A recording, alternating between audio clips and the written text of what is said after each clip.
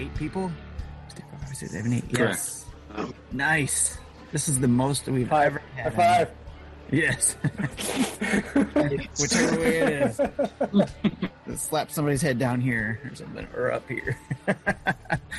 Nice. All right. How you guys? I asked you guys how you're doing. I'm excited, as you guys can tell. I can't contain myself here. This is super exciting. So I'm glad you all are here. So bear with me because there's a lot of people here, and I want to make sure I get to each and every one of you guys here. So, as you guys know, I'm the host of this dinner that we're having here. We've got, I'm going to just say it's a large party dinner, right? Because there's 8 of us here. We're having a party, having a good time. I don't know if we'll have enough time to get to every dish and every appetizer and everything, but we will try to get to everything that we can. And I try to do it within an hour, but I think the last couple of shows have been an hour and a half or 90 minutes, but I haven't heard any complaints yet. So, but with that, let me go through who's all invited here. So first, I got on my invitation list, I've got Nathan, or correct me if I'm wrong, Quag 311. Yeah. Is that right? All right. 311, the band, yeah. Nice. Father of 3, soon to be 4th. Congratulations. Teacher Congrats. also. Congrats. Awesome. Good job, man. Last game finished. Link's Awakening on the Switch, and playing Ori 2 and Kingdom Hearts 3 on the Xbox. Yeah, good stuff. And I know there's a couple people that are like Kingdom Hearts. So True's not here, but I know he was one of those fans too. So, all right, cool. Michael is also on here, the Mancher PGP. Yep. Nice to have you, Mancher, or Michael. And his claim to fame is retired local known Transformers YouTuber, which is awesome. Yeah, I'm relatively known in my immediate area at the convention I like to go to, and I used to do reviews. You could look me up on YouTube. They're not great videos, but you can look me up. Did you have fun with it?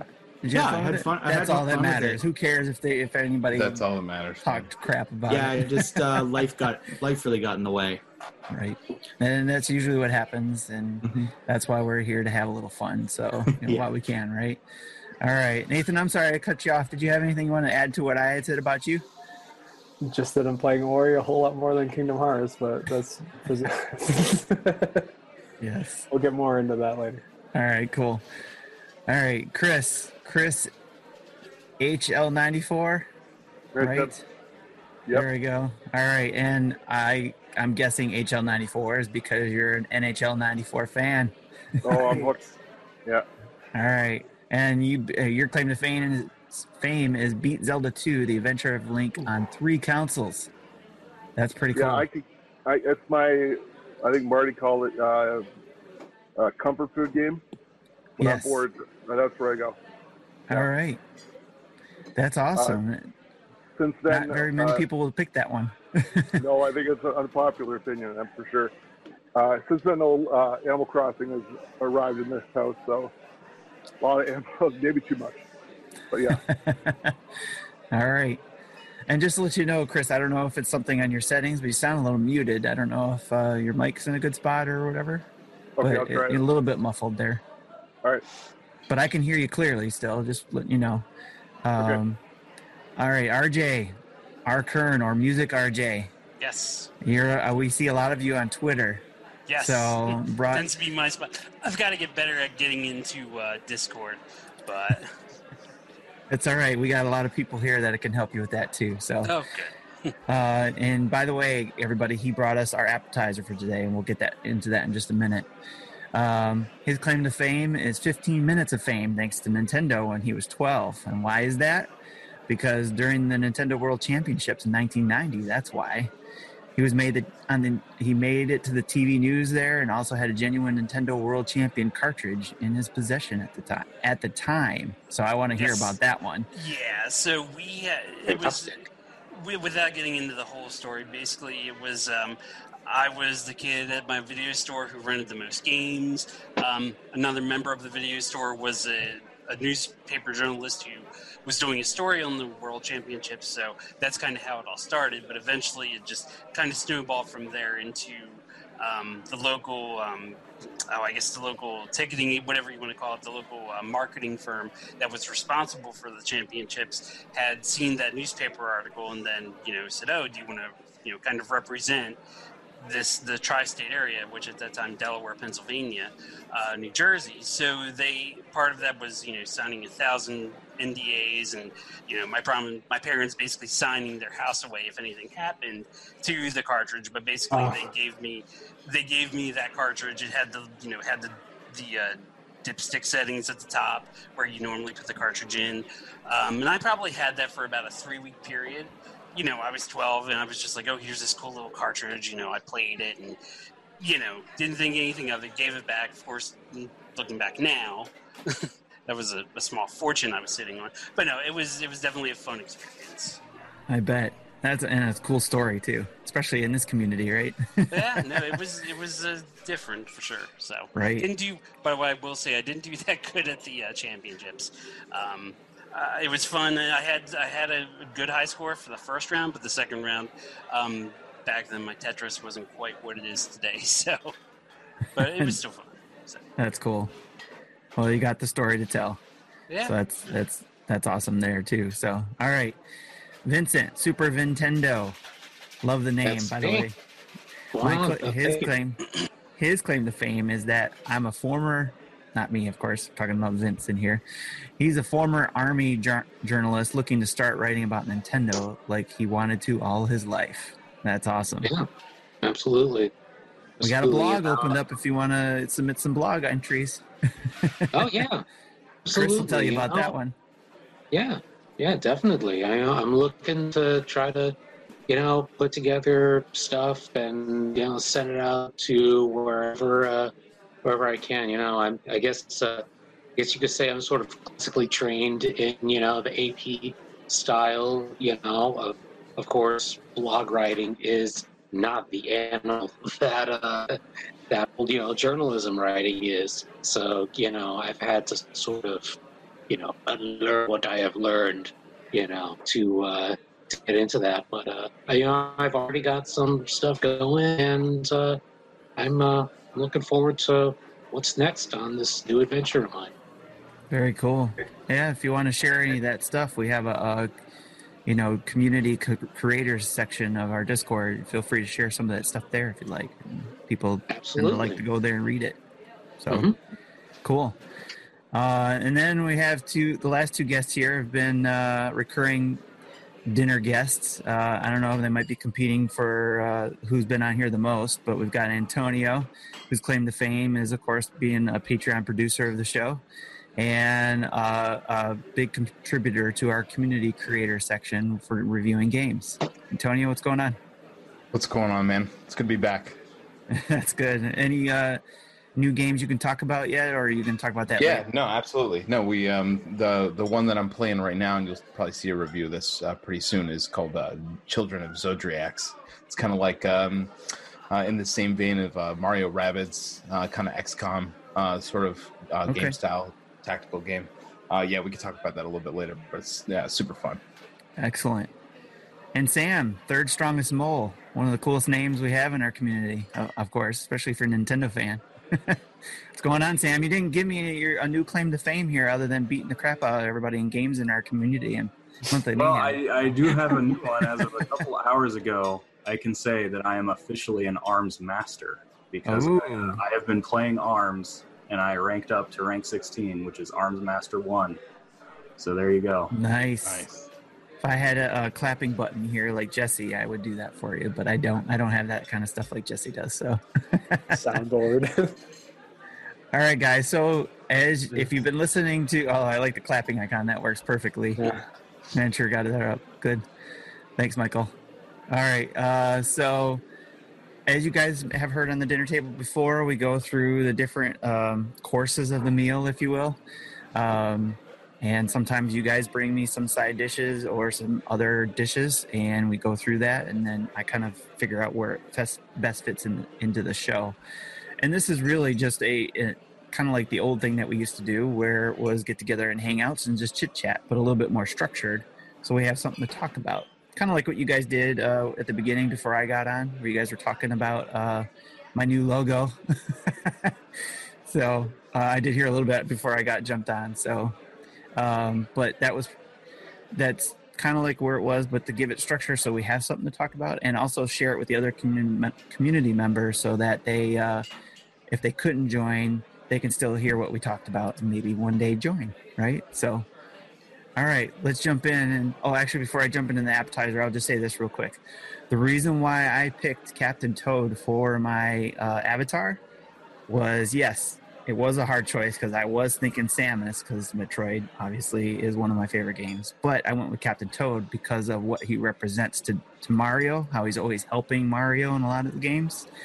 So I thought it would be cool if I picked Captain Toad, since I like to help the Nintendo dads out with a lot of stuff that they do. So that's why I picked Captain Toad. Oh, Makes sense. cute. So, all right, with that out of the way, appetizer. And courtesy of RJ here, who sent us the question via Twitter and then eventually decided to join us for dinner. His question was, what's your favorite Mode 7 moment on the Super Nintendo?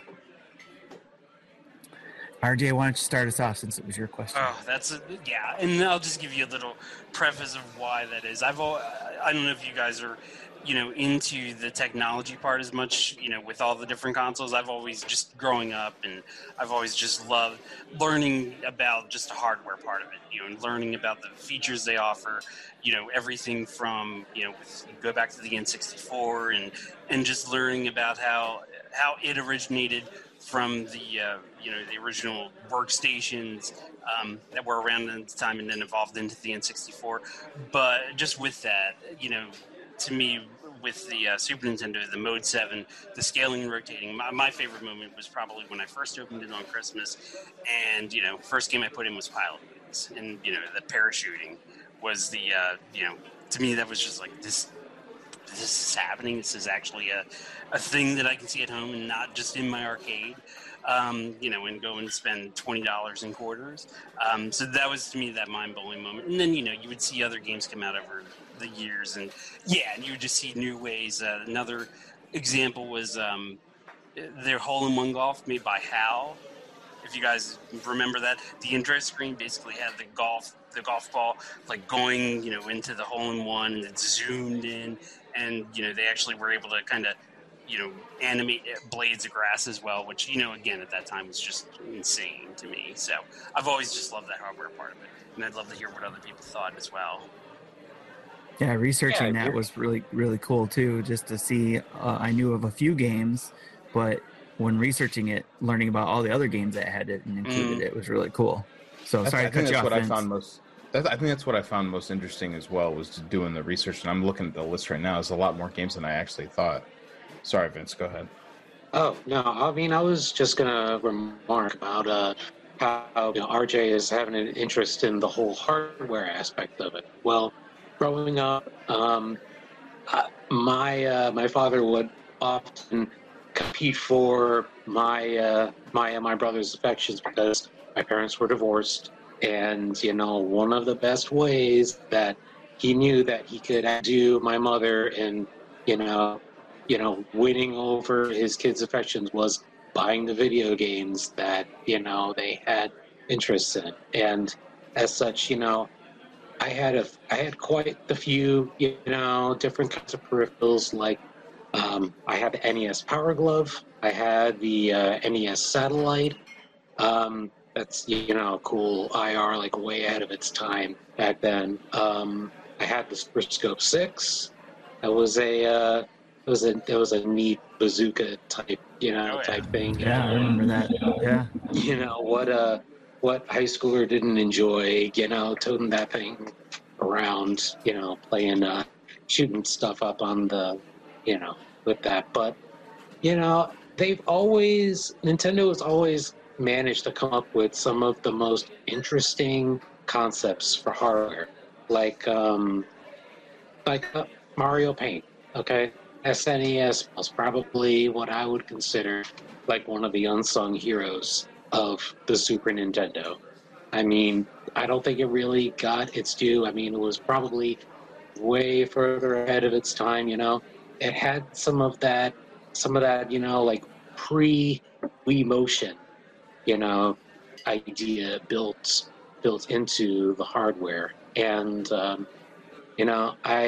do the Wii homebrew, so I've been collecting titles that I used to have back in the day, and I use Mario Paint with the Wii mode, and it actually translates pretty well from the SNES mouse over to the Wii mode. So I was able to show my kids how we drew things in 16-bit back then.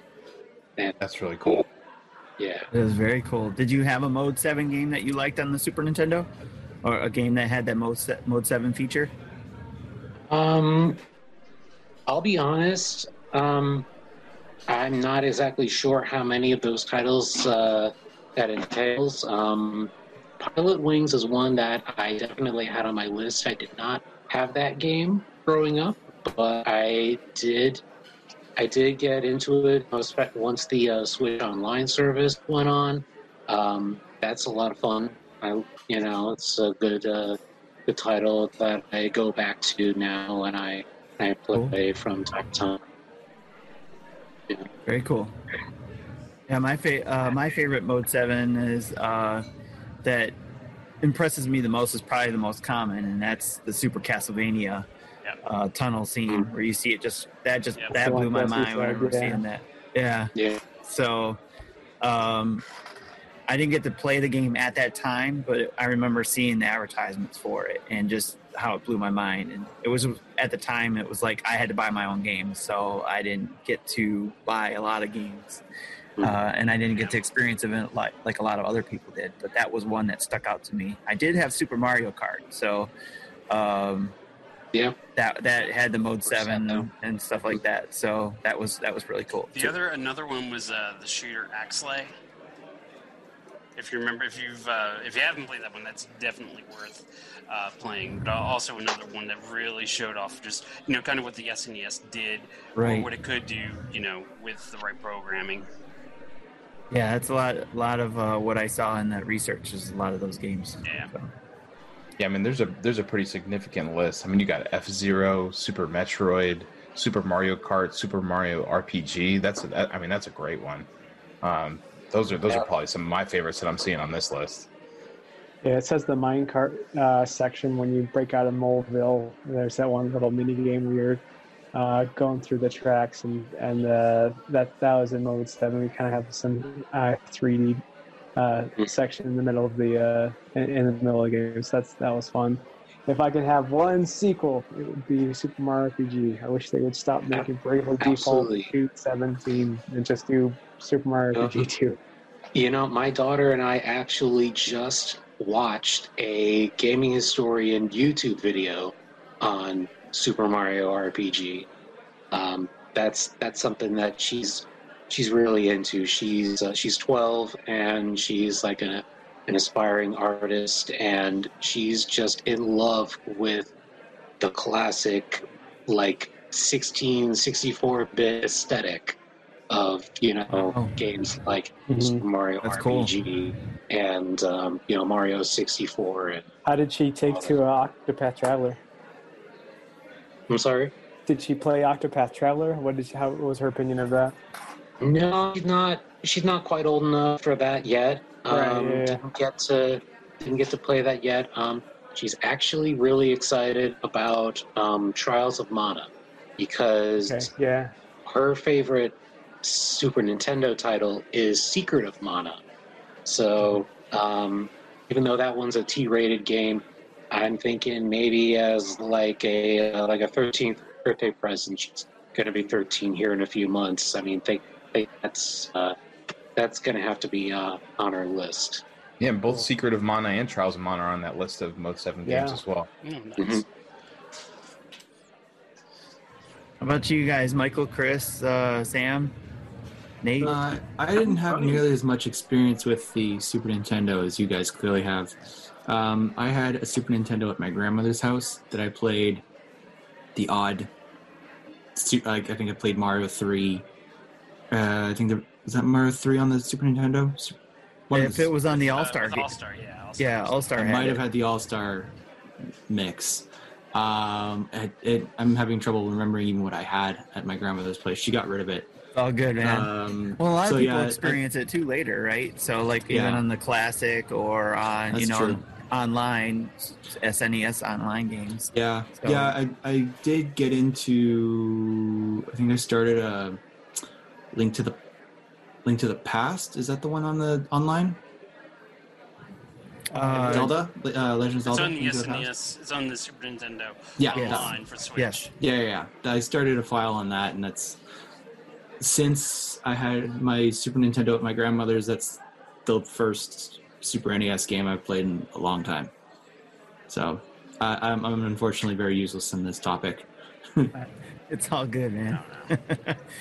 SNES is my favorite of all the consoles. That's the one that's withstood the test of time. So I'm glad that they made a classic version of that console. Yeah, same here. That was my favorite. The Super Nintendo was big for me. It kind of like made me interested in old games because I remember probably the last couple like real summers I had before I had, summer jobs and had to work during the summer.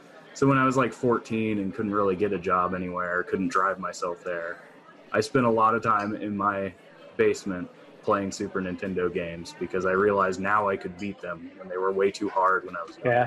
Yeah. Yeah.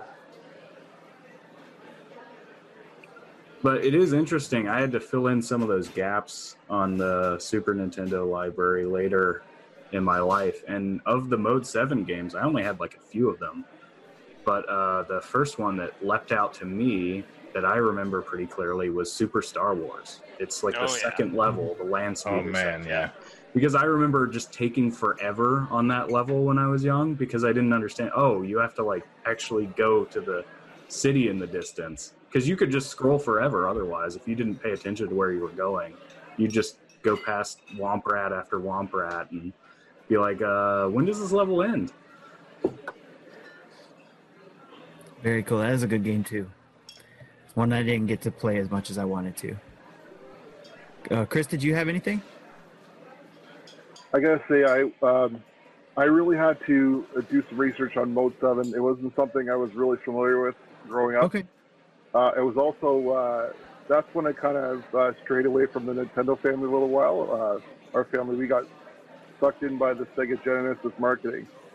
So I've only come back those to NHL games. Yeah, well, there's a lot of debate in the NHL 94 community, which is better. And you'll get people on both sides that Sega's better than SNES. I'm leaning toward SNES now. But like if I look at the list, that really Mario Kart was the only one I was really into, and I wasn't aware of the graphic feature that.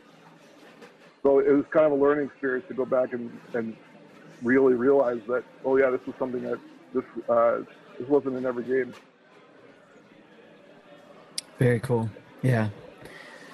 Well, one way or another, I think we all had experienced it, whether we knew it or not, too. So depends on when you got to, when you got the Super Nintendo and read about it, either in Nintendo Power or saw the commercials for it, or however it was introduced to you, or you just accidentally stumbled upon it. That was certainly a great question, RJ. Thanks for bringing that to the table. But let's jump right into the main dish of tonight. If you guys, I hope you guys heard a couple weeks ago I had brought it up. But for those who might know what it is, we'll start with us first to answer the question. That way we'll give you guys a chance to think about what your answer is. Or, of course, this because I'll be collaborative too. But the reason why I wanted to bring this question up, which is basically what's the perfect gaming store? Essentially, is what the question is. What would the perfect gaming store be for us as fans, gaming fans, and stuff like that? The reason why I bring it up, of course, is all the news that we had with GameStop, especially with the COVID-19 stuff, how they handled that, and even before that, how business is not very good for GameStop lately, and how they've been treating their employees, or at least how we hear about it. And I don't know if any of you work there. before, but we hear a lot of it from a lot of people, or at least some of the shows I listen to. They did work for GameStop, and they have a lot of opinions about it. So didn't sound like a very good company to work for. So, and then we hear about all this other stuff. So I was kind of curious if it makes sense to make the perfect gaming store. How would we create that? And does it even make sense to even have a gaming store? So, who wants to go first? I'll go first.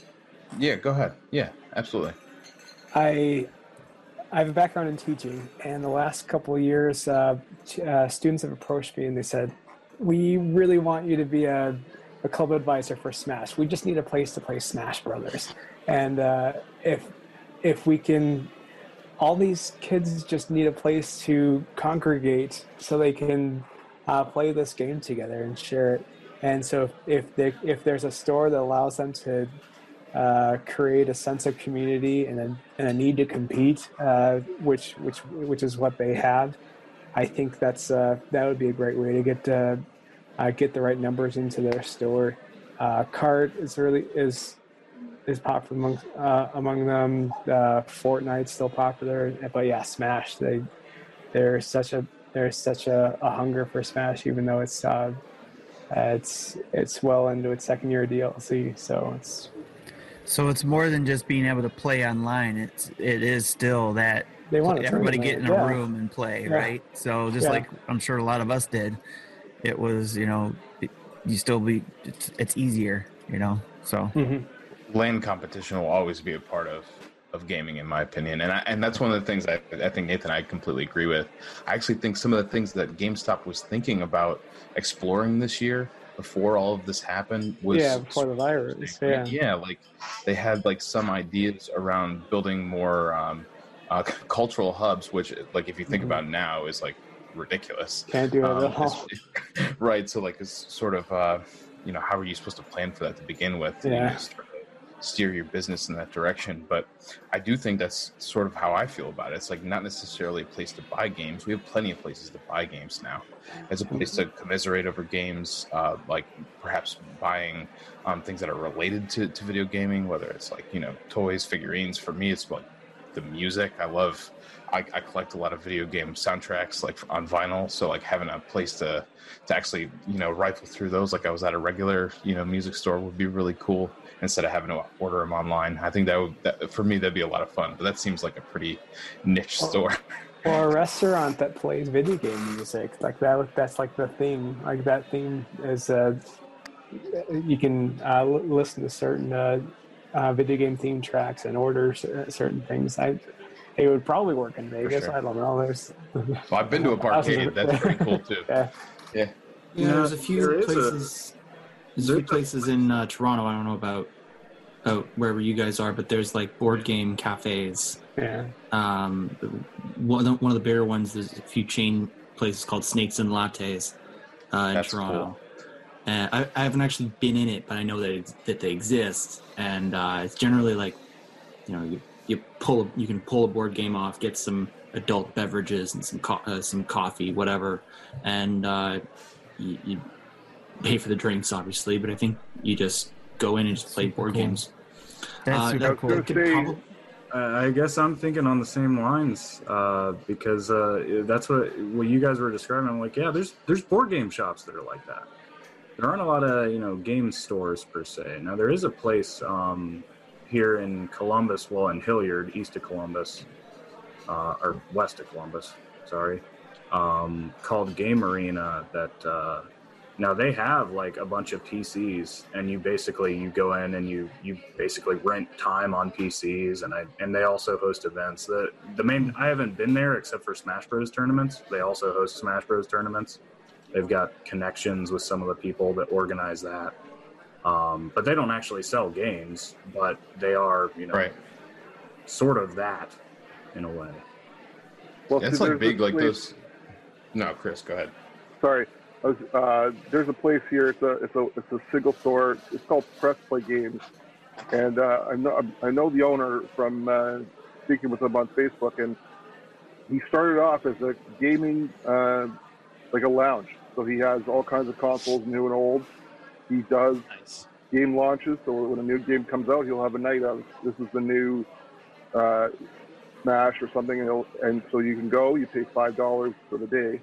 You have internet access. You can play with everyone in the lounge. He's adding a restaurant.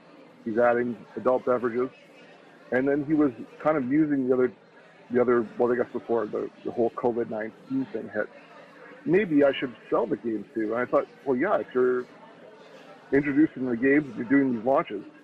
Retail is almost like a second thought. It's the community and coming together and playing the games, and then to get hooked. Hey, you can also buy a copy and take it home with you.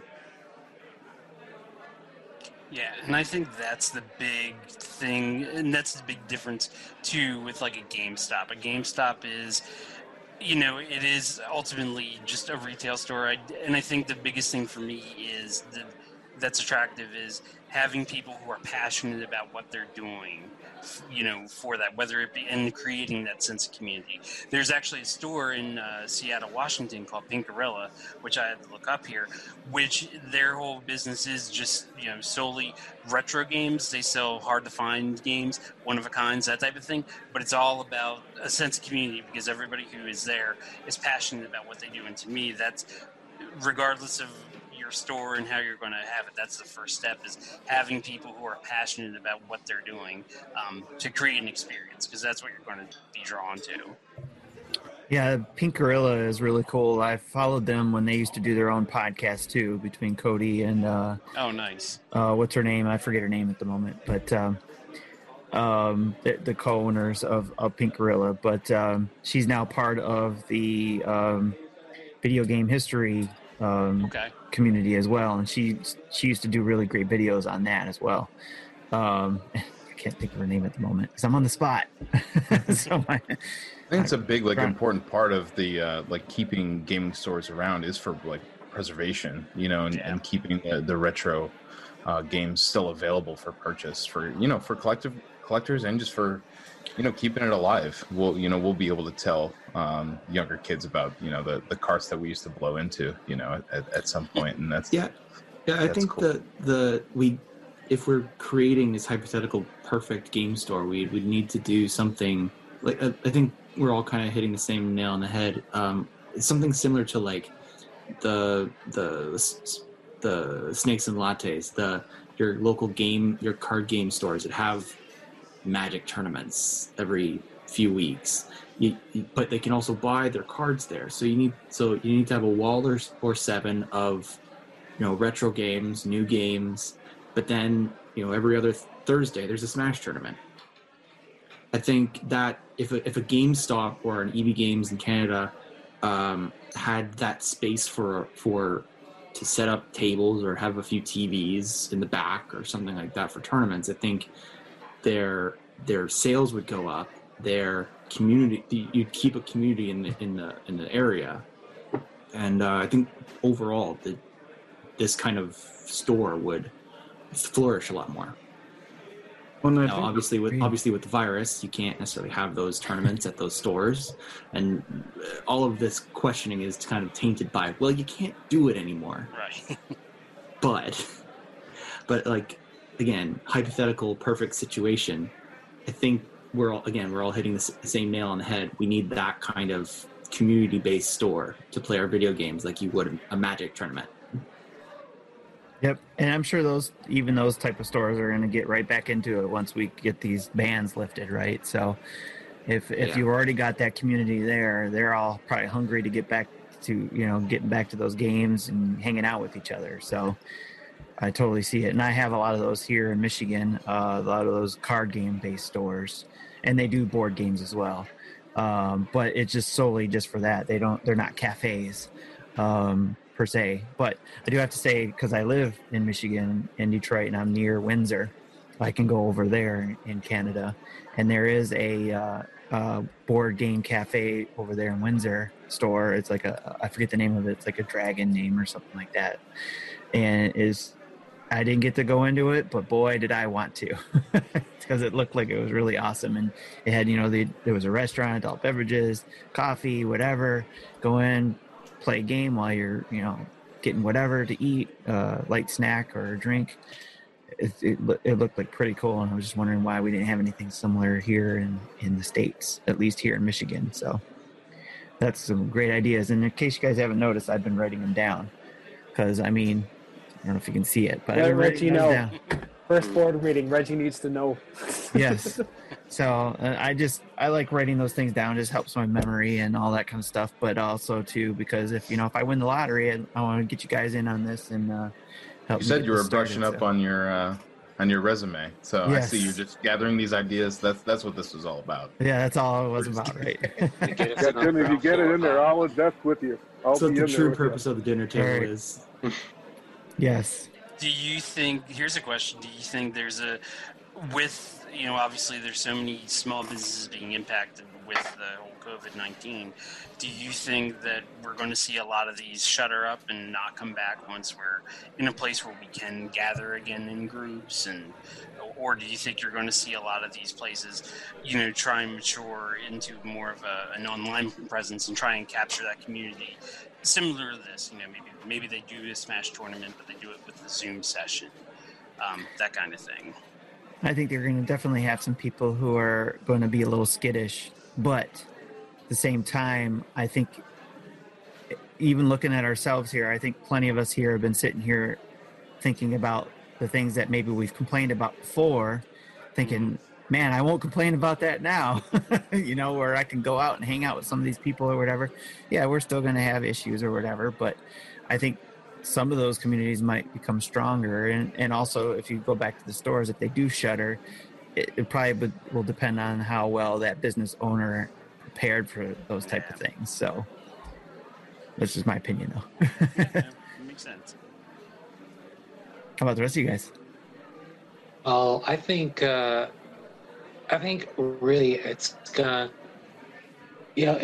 come down to what people are willing to do once the whole COVID-19 situation blows over. A lot of people aren't they don't have as much I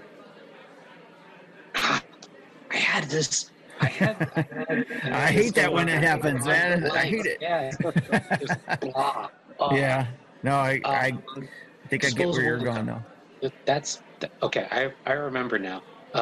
Some people don't have as much disposable income to maybe go to a place like, an internet cafe or something to, have a whole, maybe, like some of us, we got young kids at home. If, we want to go out and, have a date night at one of these places, we might have to get a sitter for the little ones. I'm kind of seeing that maybe we could, sort of carry this on with more of like a meetup trend. In my area, the local library has Dungeons and Dragons events that my oldest son and my daughter really are interested in getting into, and that's a great point. Yeah, and I figure as long as there are people like us trying to get that out there, introducing our kids, the next generation, to the things that we grew up with, they'll latch on to it. I think they'll take a real interest. Like my daughter has told me, if she didn't already have a Switch, the game console that she would most like to own is a Nintendo 64. I mean, wow. Okay. Yeah. She is. 64. Yeah. I mean, this thing, what kind of a kid asks for a console that predates her by 10 years? I mean, Someone who's going to be in love that industry when she gets old enough, probably. Yeah. That's like a kid asking, Absolutely. "How was dial-up?" I What mean, was I dial-up? wrote my One in television. Yeah. I wrote That this you in my can buy. last blog post. I put that post on the Nintendo site about, my kids wouldn't have ever been exposed to the SNES or the NES if there wasn't the Switch Online, and I really wanted them to like it because it was something that meant a lot to me growing up. But I just sort of left them in the room, went to do something around the house, and all of a sudden they get back and they were hooked.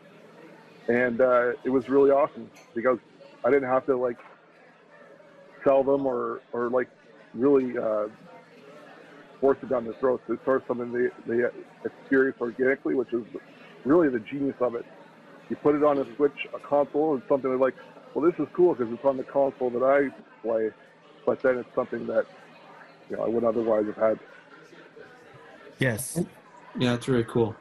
And one of the concerns I think too that was brought up, going back to the whole gaming store, what would be perfect about it if we created our own, was I think it was Antonio that you mentioned it, was GameStop was looking at doing some of this stuff that we were talking about, doing the community thing, and I Right. think we all kind of know that. But the concern that I read about was a concern that employees already have, where if you're at the mall, the kids go there, the parents just leave them there so that the parents can go do their own thing in the mall while the kids just hanging out at GameStop playing on the display models, So that's one of the concerns I read, that how would we help with that, where we don't, I know there's got to be a way that's being done with that, rules being set, I guess, or expectations being set, like at the Magic stores or Pokemon stores, That's a great point. I used to work at the Lego store, relatively local Lego store, and that is a specific rule. Parents are not allowed to leave their kids in the Lego store because people would do that. They just go out, they try to leave their kid in the 8-year-old in the Lego store while they go off to JCPenney's or whatever. Yeah. Here, you hang out here, play. Yeah, and then I become a babysitter. Idea. Yeah. Just as long as there's no Big rule that they sports can't too, leave Tim. meat there. So it's the same thing with youth Nice. sports. Like I coach kids in baseball, and there's the parents who are in there and they're cheering the kids on, and then there's other parents who will, oh yeah, it's game night. I drop them off when the game starts. I come back when the game is over. And you're thinking like that kind of blows my mind. Like, don't you want to be there to support them for that? Support the But, kid, yeah. Yeah. Yeah, it's interesting. It's very interesting. But I do like that we would definitely have to have that type of rule there, or set in big, bold letters and signs. And Not everything. So, babysitters. yeah, we're not Yeah, babysitters. and it might depend on what game you're playing. I don't know. I don't know if there would be a per game basis or a particular rule set for a tournament setting versus just hanging out in the store or what. I don't know.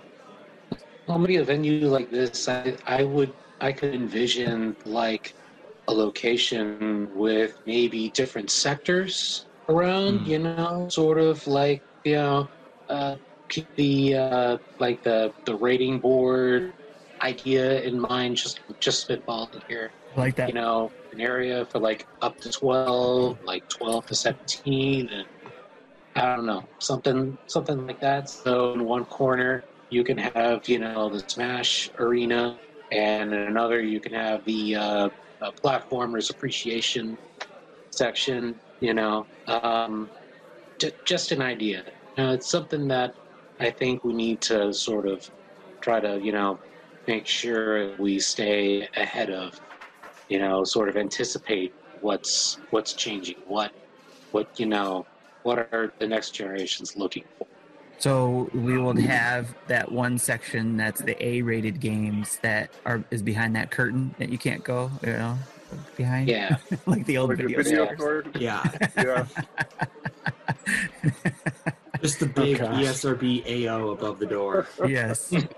And there's just like curtain there, or I remember this other place Just had wa- like the old saloon doors on theirs. I don't know if anybody watches Scott the Woz on YouTube. I love him. I've seen them. I haven't watched any. Yeah, I just watched an older video of his talking about the rating board for the ESRB. I did not know that like the ratings on the extreme ends, like early children or whatever, and adults Yeah, only were see. actual, because you don't see them. I just didn't know that they existed. Yeah, that's It's crazy. very interesting. I mean, So- the cynical business side of the whole GameStop thing is, if they were to do some of these things we want them to do, put in a lounge, have longer hours, make food or beverages available. It's staffed and money that they're probably not going to be that willing to shell out, and not a guarantee of additional revenue that would bring in. Speaking of money, I'm going to channel Business Justin here. The money is digital. If I can see them doing the Minecraft Realm things and saying, hey, are you tired of the Nintendo servers? Buy ours, and you can play your games here with us. Got it. Yeah, interesting.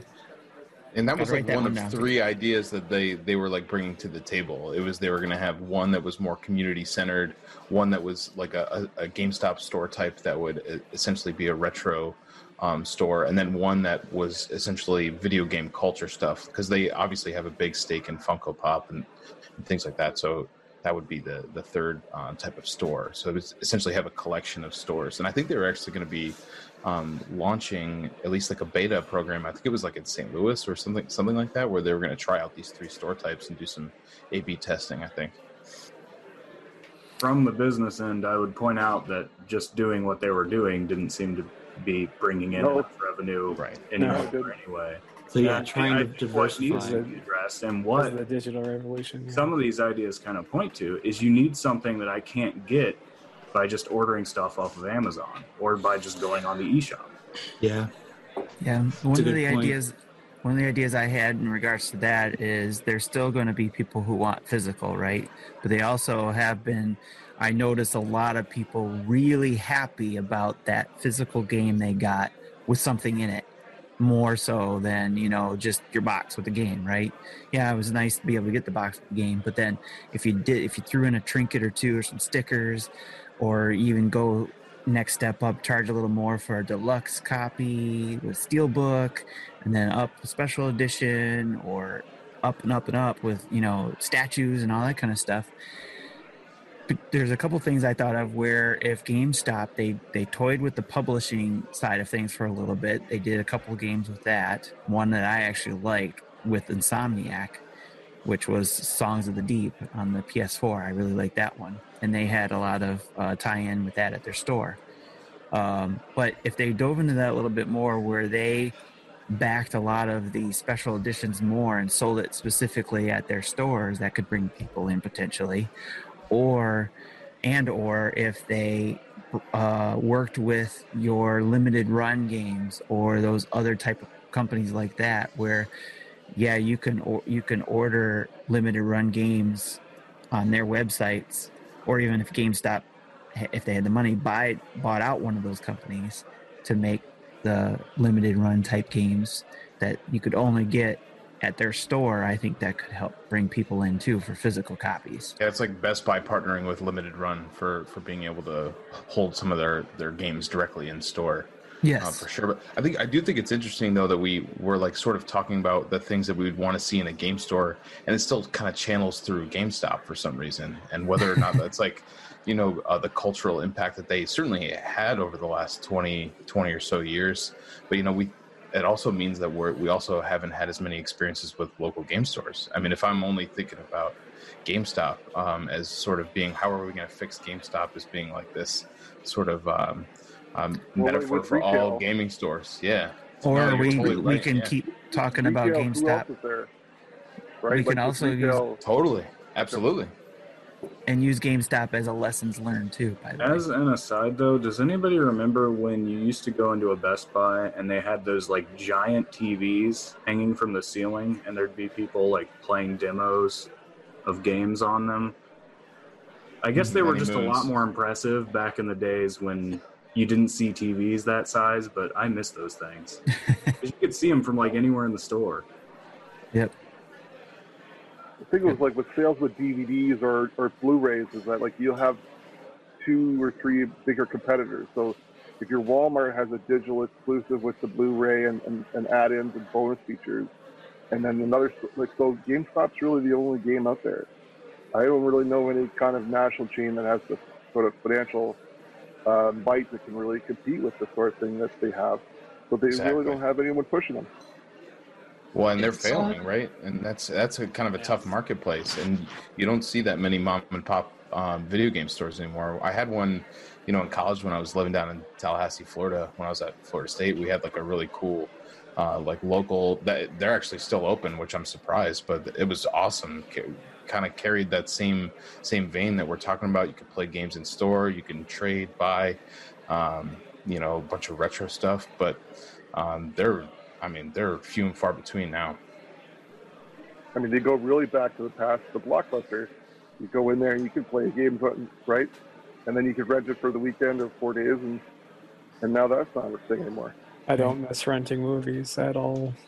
You rent the whole system. Do you remember? Yeah. Is GameStop? Sorry, I'm just thinking aloud. Is GameStop still owned by Barnes and Noble, or did they sell them off?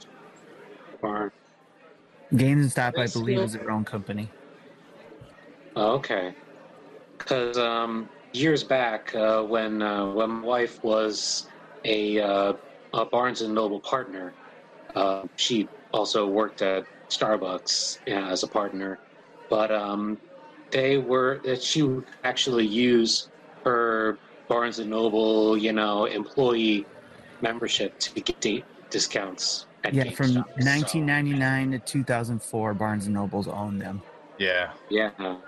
So it's interesting to know. Apparently, I guess GameStop's backslide. I think maybe they could have benefited from being under Barnes and Noble's ownership. These days. I mean, I think they could have put more quality into, like you said, to the publishing side of retail. At putting in those little bonuses with game releases and stuff. Like when That's a whole other subject too. When you talk about Barnes and Nobles and what they had to do to turn around their book market. So. Because I mean, Borders tried to do something. Borders, I don't want to go down that road. That'll take all night. That's another podcast. Yeah. Book dads. Yeah. When I picked up my copy of Killer Queen Black, I was expecting just to get a cool multiplayer game, but then they got these cool Switch skins on there, just to like stick over the Joy-Cons and the grippy thingy. It's just a little something, but I liked it. It gave a little bit of extra flair to my system. So yes, I would be sold on a concept like that, having little extras thrown in with games. Yeah, I remember getting. Oh, sorry. I remember. I don't know how many people bought Mario Tennis Aces physically, but I did, thinking it was going to be the greatest thing since the last Mario Tennis game, and. If you pre-ordered it physically, you got one single Mario Tennis sweatband for your wrist. It's kind of cool. So, like, if they had, that's neat. It's very cool. I don't know where it is because I've since moved. It's probably somewhere in a box. Like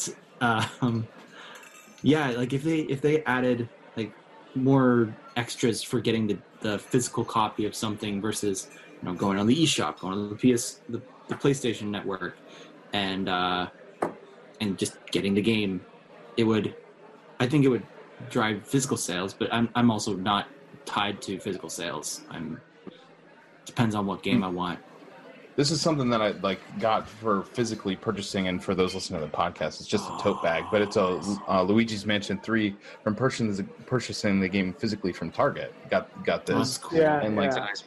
Yes. That's excellent example is what Target's been doing with their games and their pre-orders is like you go and pre-order, like most recent was the Animal Crossing, right? You got the journal, and GameStop does it a little bit where you get a poster or something, but especially with Nintendo, it seems a little bit harder to get those type of things with Nintendo stuff. Whereas if you go with Sony or Xbox, they have those immaculate, special editions that you can buy. Yeah.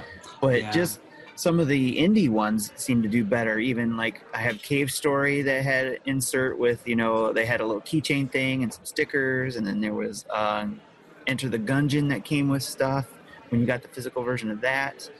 For some reason, a lot of people talk about that stuff. I get excited about it. It's like, hey, they don't get to have that kind of stuff anymore. But if GameStop would offer, maybe it was just maybe one little thing, like all the games that we sell come with a detailed manual or something, or booklet, or it comes with the map insert, depending on the game, or both of those things. Just those little things that you can't get anywhere else would bring customers in, I believe. Yeah, I think one of the Travelers editions of Breath of the Wild came with a Hyrule map. Yes, and I got this one. I've got the game guide for that one. Yeah, I got a game guide of some sort, and it came with a complete, like, 100% Hyrule map. Like, it had all the little spots for Korok seeds. And it's really beautiful. It's beautiful. I want to frame it. Yeah, I see what you're doing there, Nathan. Yeah, like the physical stuff like that. I know it's like you're saying, Tim. It's hard, but it's harder and harder to get that kind of stuff directly from Nintendo. But I think stuff like that is a great way to get people to buy your game. Oh, if you buy it physically, then you get this cool, I don't know, Poltergeist statue or something. Yeah, Target's the one that's done that again. Like even these little pins for when Link's Awakening came out. Canada doesn't have Target anymore. Yeah, I was going to say, how's Target doing anyway? They seem to be doing all right here. But like for a lot of those little special add-ons, How long do we have Target for, Chris? Like 6 months? Yeah, they really screwed it up, Canada, for sure. That's too bad. They really do throw in like some nice little tchotchkes, when you buy your Nintendo games. Agreed. I'd rather. That's my preferred physical retailer. Yeah. That's where I got to say with Black, actually. Was at a Target. So, yeah, awesome Target. I gotta say, with the multiple Switch family, I've kind of come to appreciate physical games much more than I ever had. Just because having to play on multiple consoles is just so much easier. Right. Yes, it is. Great point.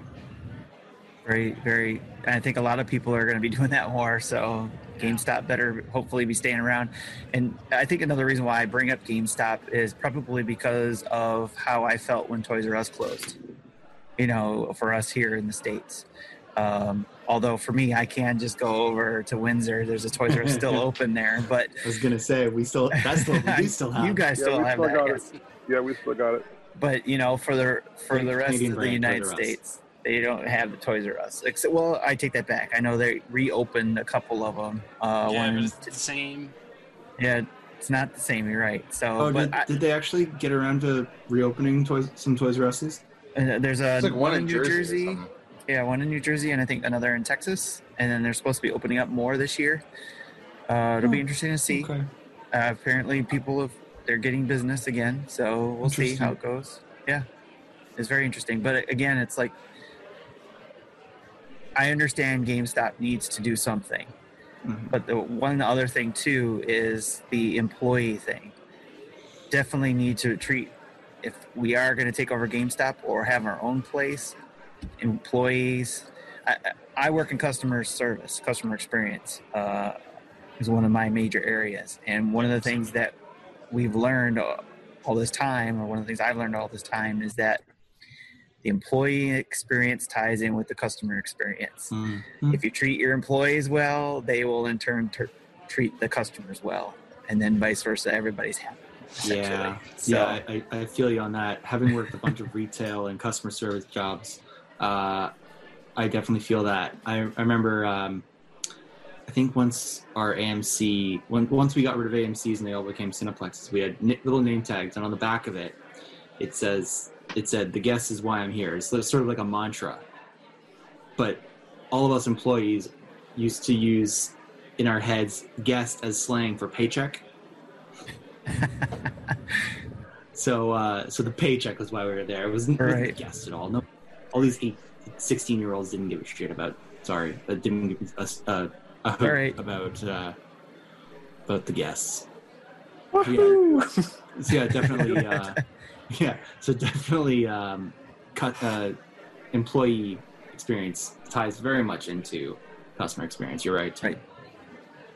Just in terms of treating employees, the whole GameStop and Animal Crossing release really came off totally tone deaf in the situation we were in. Like, not giving them chances to wipe down or have protective equipment or something like that, with tons of people showing up at the stores for this big game everyone was excited about. And they're worried about not getting sick, and their employer just didn't seem to be there at all for them. Well, right. And it's something I feel like it's been going on for a long time. Anytime I've gone into one of their stores in the last 2 years, it's everybody just looks miserable. There was one time I went into one where they were actually into what they were doing, which was a really nice change. But otherwise, I've always just, that has driven me personally to get my physical copies from Amazon. But I missed that experience. I do, if to show my age, but, if you ever had the opportunity to go into a record store, if you collect vinyl, and, it's an experience. You go, you look at it, you appreciate it. People who are into it, who sell it, tell you about, check out this album, or this album's like this too. And it's that whole experience that you take with you when you take home, and when you open up that new game, it's all of that kind of goes into the soup to make that experience to when you hit that power button and turn it on and play it. So I gotta assume, Tim, that after this podcast comes out, if GameStop was on the fence of sponsoring Nintendo Dads, they're probably not going to do it anymore. They better, because we're giving them good ideas. Employee on the board. experience. Oh, I'm sorry. No, go ahead, Vince. Oh, okay. I was saying employee experience definitely, filters down to customer experience, 100%. Again, I'm gonna mention my wife being a Starbucks partner. Always had a reputation for, taking care of their customers. I mean, their employees. That's why they're called partners, because they make feel like they're a part of the company, like almost like they're a part of the family, and they try to foster that close working environment, because they tell their employees that if somebody gets their latte and they have a good experience, they'll probably tell one other person. But if they mess up somebody's latte, they're going to go and tell like 10 people. Yes. So there's all kinds of statistics around that. Oh yeah, there's a lot more negative reviews absolutely. on Yelp than positive ones. Yeah, and I think that a company that really cares about their employees is really going to help them motivate. This is why I come into work every day. I come in, I help these people out, even if it's just to get them their overpriced coffee. I mean, whatever, it helps them feel like they're a part of something. Now, years back, before they went under, I was a Radio Shack peon for a while, in like the last couple years of their existence, and we did not have a good working relationship with our DM, which I think it was pretty much the case with a lot of the other stores in our area, because places like Best Buy and the carrier stores, they were taking our business, like they were trying to get us to sell cell phones, because this DIY store sells phones, but they were just pushing the whole sell Right. not really thinking about what's going to motivate the employee Yep. to sell. Well, So- I have to say that with GameStop, one of the reasons why I still go back to the store I go to is because of the employees and the way they talk to me and the way I talk to them. We have a good conversation about they always recognize me, and I recognize some of the employees there, and just we have a good conversation and stuff like that. So it makes me feel good coming in there and be known. They recognize me and say, "Hey, yeah, you're Tim, who's got that." Into the Switch. I mean, that's not what they're saying, but they know how to keep talking to me, so it's really cool. Yeah, they make you feel like you're a regular. Where everybody knows your name, right? I was about to try to do a Cheers reference, but if you beat me to it. All right, guys. Well, we're hitting a little bit over the hour, or depending on when we started, I didn't catch the time, but about the hour mark. So I'm going to stop us there for a little bit there, but we can certainly continue the conversation if you guys think of anything else in our dinner table channel and Discord. And if anybody else listening to this afterwards wants to pop in and add anything, more than welcome to it. I'm sure all of us would like to hear what you got, and we'll certainly chime in, keep the conversation going. Normally, for the side dish, what I have you guys do is kind of talk about games you guys have been playing, but I think we're running a little bit out of time here for that. But I will I will mention when I've got written down here for you guys real quick. And if you guys want to give a really quick 30-second, 90-second thing about it, that'd be cool. I'll start with Nathan. Got Pixel Puzzle, and then mobile Picross-like game. That's a mobile game. That's a Picross-like game. So, Yeah, have you been playing that still? I'm still playing it. Yeah, it's basically You playing it right now? No, I wasn't. I was looking at my phone. It's good. It's free Picross. It's randomized, so you can't really pick which ones that you want. But it's made by Konami. It's got some Bomberman, Castlevania, Contra, Gradius, Life Force sprites and stuff like that.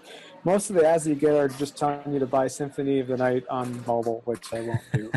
I'm still playing Dragalia Lost too. All right. Cool. I'm going to have to tell my wife about that. She's into the pixel puzzle game type thing. So, all right, cool. Michael, you're into Ring Fit during these dark quarantine times. How's that going? You have one? Michael, you're on mute.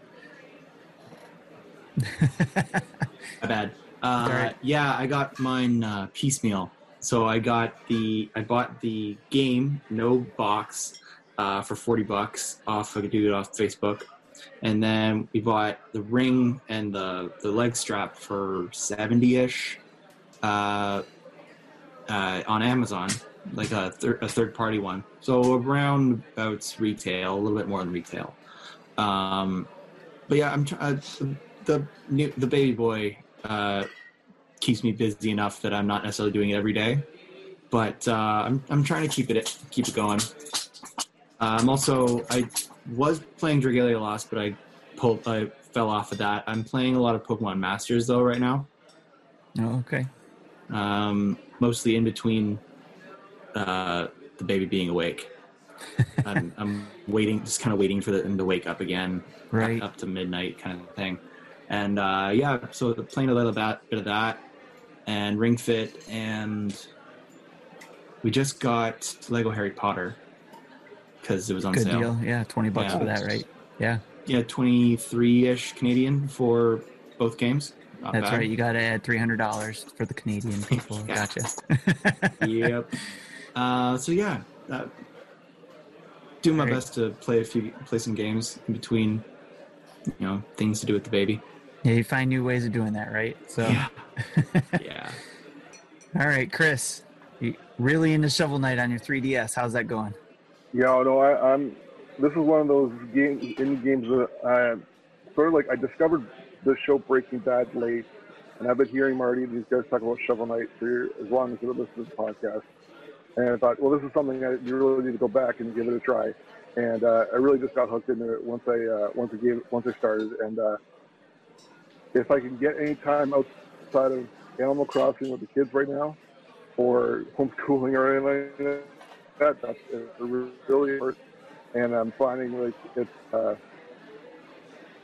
I really like the reward system, and it's just simple platformer that really brings back a lot of games I grew up with. Yeah, it's a lot of people are enjoying that game.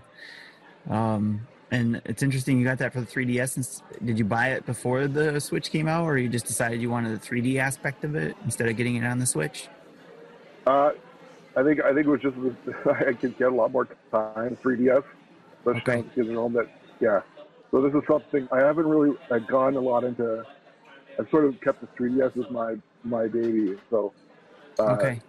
I'm slowly introducing my daughter into it because there's some easier games for her to learn, like 2D Mario that she can do. But other than that, I've been kind of holding tight to it for me. But this is dad time. That makes sense. All right, cool. Dan, you've been playing GoldenEye and the N64. He's not here. I wrote it down and forgot to take it off. Sorry, Dan's not here, but it's probably playing that right now on Twitch.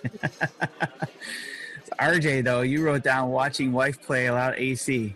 Yes. So, Still doing that, actually. And now we're watching, because this is her first time ever playing Animal Crossing, period. And mine, too. Vicariously through her.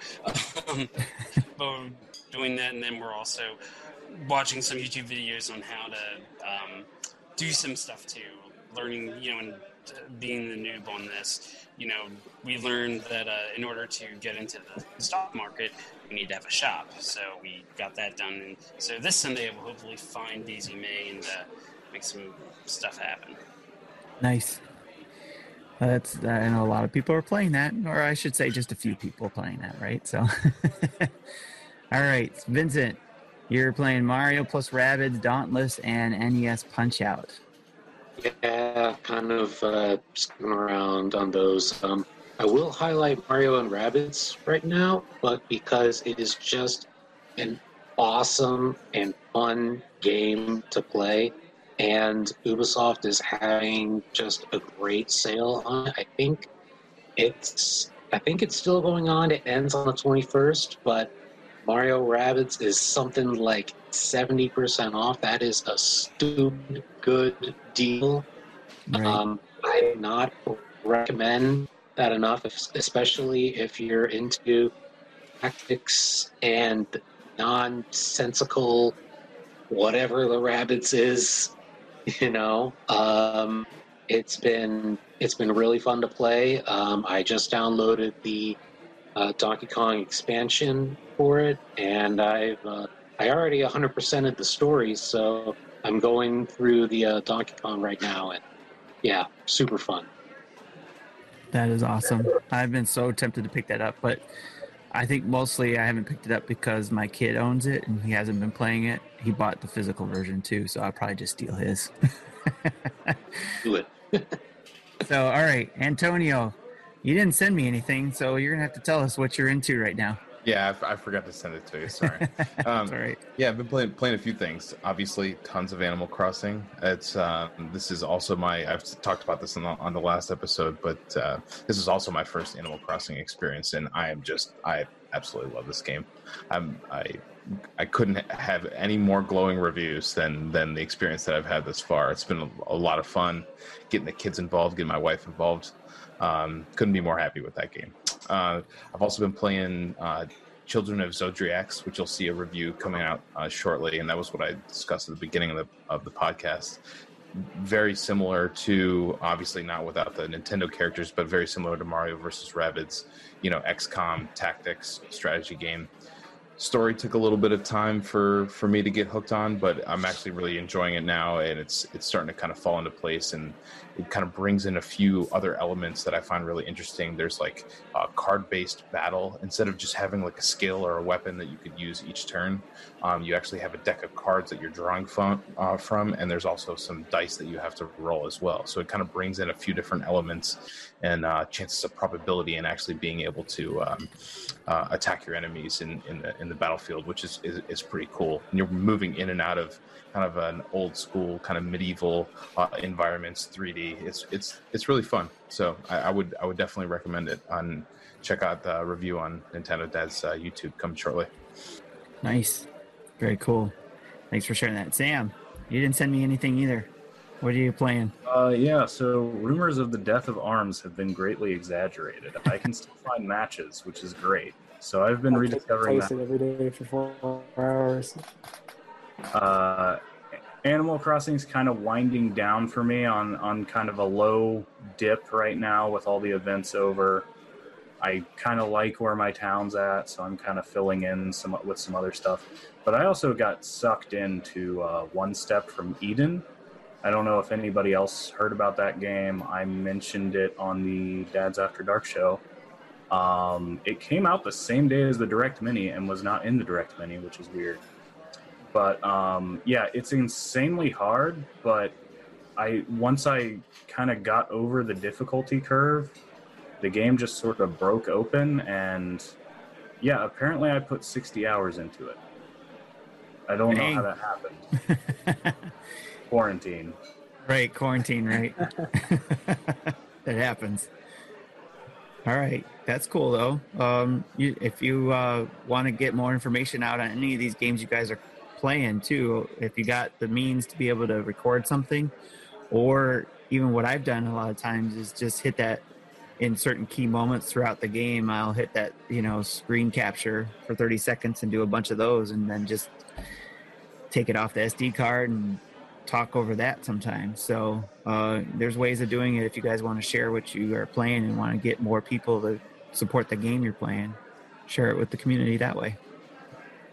But definitely, thanks to guys for sharing those things that you played real quick. And with that, you guys have room for a little dessert? Just a little peek into dessert here?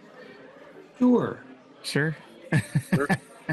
All right. Well, before you go, I'll give you guys a little dessert for the road anyway. So the next episode, we will have a major dessert, a big dessert. So make sure you have enough room next time we have the show. But what you might have heard us talk about the last couple times on the Nintendo Dad Show is that we're relaunching Retro Rewind and bringing it to the dessert, to the dinner table. So what we kind of left behind back in 2018, we're bringing back. Kind of just, it used to be its own show, I believe, if I remember correctly, but we're going to add it to the dinner table. And what we're going to do is, starting from today, going into for the next 30 days or until the next show, and usually it's, I think, the third Thursday of every month now is where I'm trying to go for, but we're going to play Super Castlevania. That's the game we're going to play together. Awesome. For anybody listening or anybody in the community who wants to play, you can join the dinner table to talk about it. If you don't want to do that, you can certainly chat about the game with where you're at and stuff in the Retro Rewind channel in our Discord. You can also share, send us audio comments to voicemail, because we can utilize that. Gary's actually got some great ideas about that, potentially using those, or I can even play them on dinner table for us. And so if you want to leave an audio comment, you can leave it at the Nintendo Dad's voicemail, which is what you hear a lot on the podcast, right, is 92925-and-DADS, or the 929-256-3237 is the numbers. So you can leave a voicemail there, or you can send us video comments to our Twitter account. So just use Twitter. Bring it up on your phone. Do a little quick video snapshot of you playing it and tag the Nintendo Dads on there. Or anything else I didn't mention. Just be a part of what you're playing. Share what you're playing. Bring it up in Discord. Bring it up in Twitter. Let's all play it together for the next 30 days and talk about that classic game that maybe you've played before or maybe you haven't played before. Like I mentioned before, I didn't play it. I was a kid who was buying my own games and couldn't afford to get that one on top of the other ones I wanted. So I'm sure you guys heard that story a lot, where you killed a game for 6 months because that was the only game you could play. And Tim, for people that want to play along, where can they get Super Castlevania? So, good question. So there's a couple ways you can do it. It is on the Super Nintendo Classic. You can play it there. It is on the Castlevania Collection, which is still $20 here in the U.S., but I think it's on sale, possibly in Canada, but I know for sure in UK it was on sale last time I looked. So you can catch it definitely on sale. And of course, if you got the original systems and have the original game, more than likely you can play it there too. So, but play it however you want to, or if you can't play it and you just want to listen along, just, follow along. We'll be talking about it in the Discord channel under the Retro Rewind channel, not necessarily dinner table channel, because we wanted to separate that out still. And then as we go along with this, we may add some other features, and who knows, maybe if it gets too big for the dinner table, we have to make it its own show. We'll do that again. But for now, we're bringing it back, and bringing it back for dessert. So you guys can join me next show, and we'll talk about it. Or again, if you can't make it, share your comments and your gameplay however you want with us for the next show. With that, guys, that's the dinner table. I hope you guys are nice and full. I hope you guys also have a drink, because I like to end with a cheers. If you don't, have a fake one. If you got a drink, I like to sign off with a cheers. So may your gaming time be plentiful and fun, your backlog short, and you and your families are blessed. Good night, peeps. Fans. Can't make me. Thank you guys for being on the show. You guys are awesome.